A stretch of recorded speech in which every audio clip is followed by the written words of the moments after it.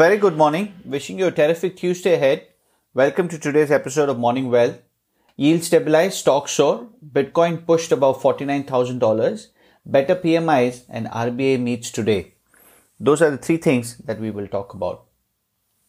The stock market roared back after a tough week with the S&P recording its best day since June. Financials helped lead the way, up 3.1% in the S&P 500 as investors continued their bet that elevated treasury yields will be good for lenders. But the tech stocks also bounced back strongly with the communication services sector rising about 3.2%.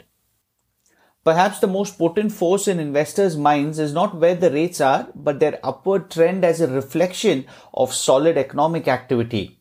It may also be a relief that rates were simply more stable after gyrations last week. Treasuries have been finding buyers at higher yields. The benchmark 10-year yield on Monday dropped back to about 1.43, down from about 1.46 at the end of trading on Friday. The S&P 500 was higher by 2.4%, the Dow Jones was higher by 2%, and the Nasdaq was higher by about 3%. Monday's gains were broad-based, shared across the market with all 11 sectors of the S&P 500 posting gains. Tech stocks were the best performers with the sector rising about 3.2%. In other corporate news, ExxonMobil was up 3.7% after the oil major, which has been under pressure from activist investors, added 2 new board members. Boeing shares rallied 5.8% after United Airlines said it was buying 25 new 737 MAX jets. A boost for the aircraft maker that is still trying to recover from the jet's nearly 2-year grounding. Class B shares of Warren Buffett's Berkshire Hathaway climbed about 3.6% after the conglomerate on Saturday posted an increased fourth quarter profit and reported that it had bought back nearly $25 billion in shares last year, a larger than usual buyback for Berkshire. Lastly, Johnson & Johnson added about 0.5% after the US over the weekend authorized its single-shot coronavirus vaccine. On the earnings front, Zoom Video reported they projected an annual revenue that could top analyst estimates. Shares jumped 10% in extended trading. Sales will be as much as $3.78 billion in fiscal year 2022, the company said in a statement on Monday, while the projected annual revenue growth of 43% is far short of Zoom's 326% increase in the fiscal year ended Jan 31st. It topped the 37% average estimates of analysts according to data compiled by Bloomberg. Profit excluding some items will be as much as $3.65 a share. Analysts had projected about 2.97. On some crypto news, Bitcoin pushed above 49,000. Citi said the token may play a bigger role in the global financial system, and Goldman is restarting its crypto trading desk. China's Inner Mongolia banned crypto mining and declared its intention to shut all such projects by April, spurring fears that the country will take more steps to eradicate the power-hungry practice.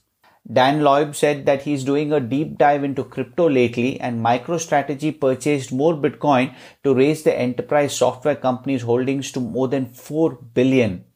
Lastly, on the FX front, the month of March kicked off with a strong rally in equities that saw the Dow Jones erase all of Friday's losses. The US dollar rose to its strongest level against the Japanese yen in 6 months. However, the dollar's gains were not universal as improvement in risk appetite drove the Aussie, the New Zealand dollar and Canadian dollar higher against the greenback. There are a lot of reasons for investors to be optimistic this month. Spring is right around the corner and warmer weather will bring restaurants out of hibernation and provide a more supportive environment for outdoor dining. Congress is also widely expected to pass the $1.9 trillion stimulus bill this month. Recent economic reports also show countries around the world survived the second virus wave better than the first. Despite strict lockdowns, Eurozone and UK manufacturing PMIs were revised higher for the month of February. Both indices were well above the key 50 mark that separates contraction from expansion. The US ISM manufacturing index also hit a 3-year high in fact, last month thanks to a surge in new orders. Demand has been particularly robust for electronics and furniture.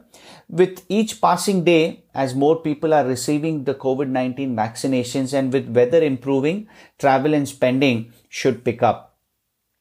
The Australian dollar was the day's best performing currency, and its strength might be a problem for the Reserve Bank.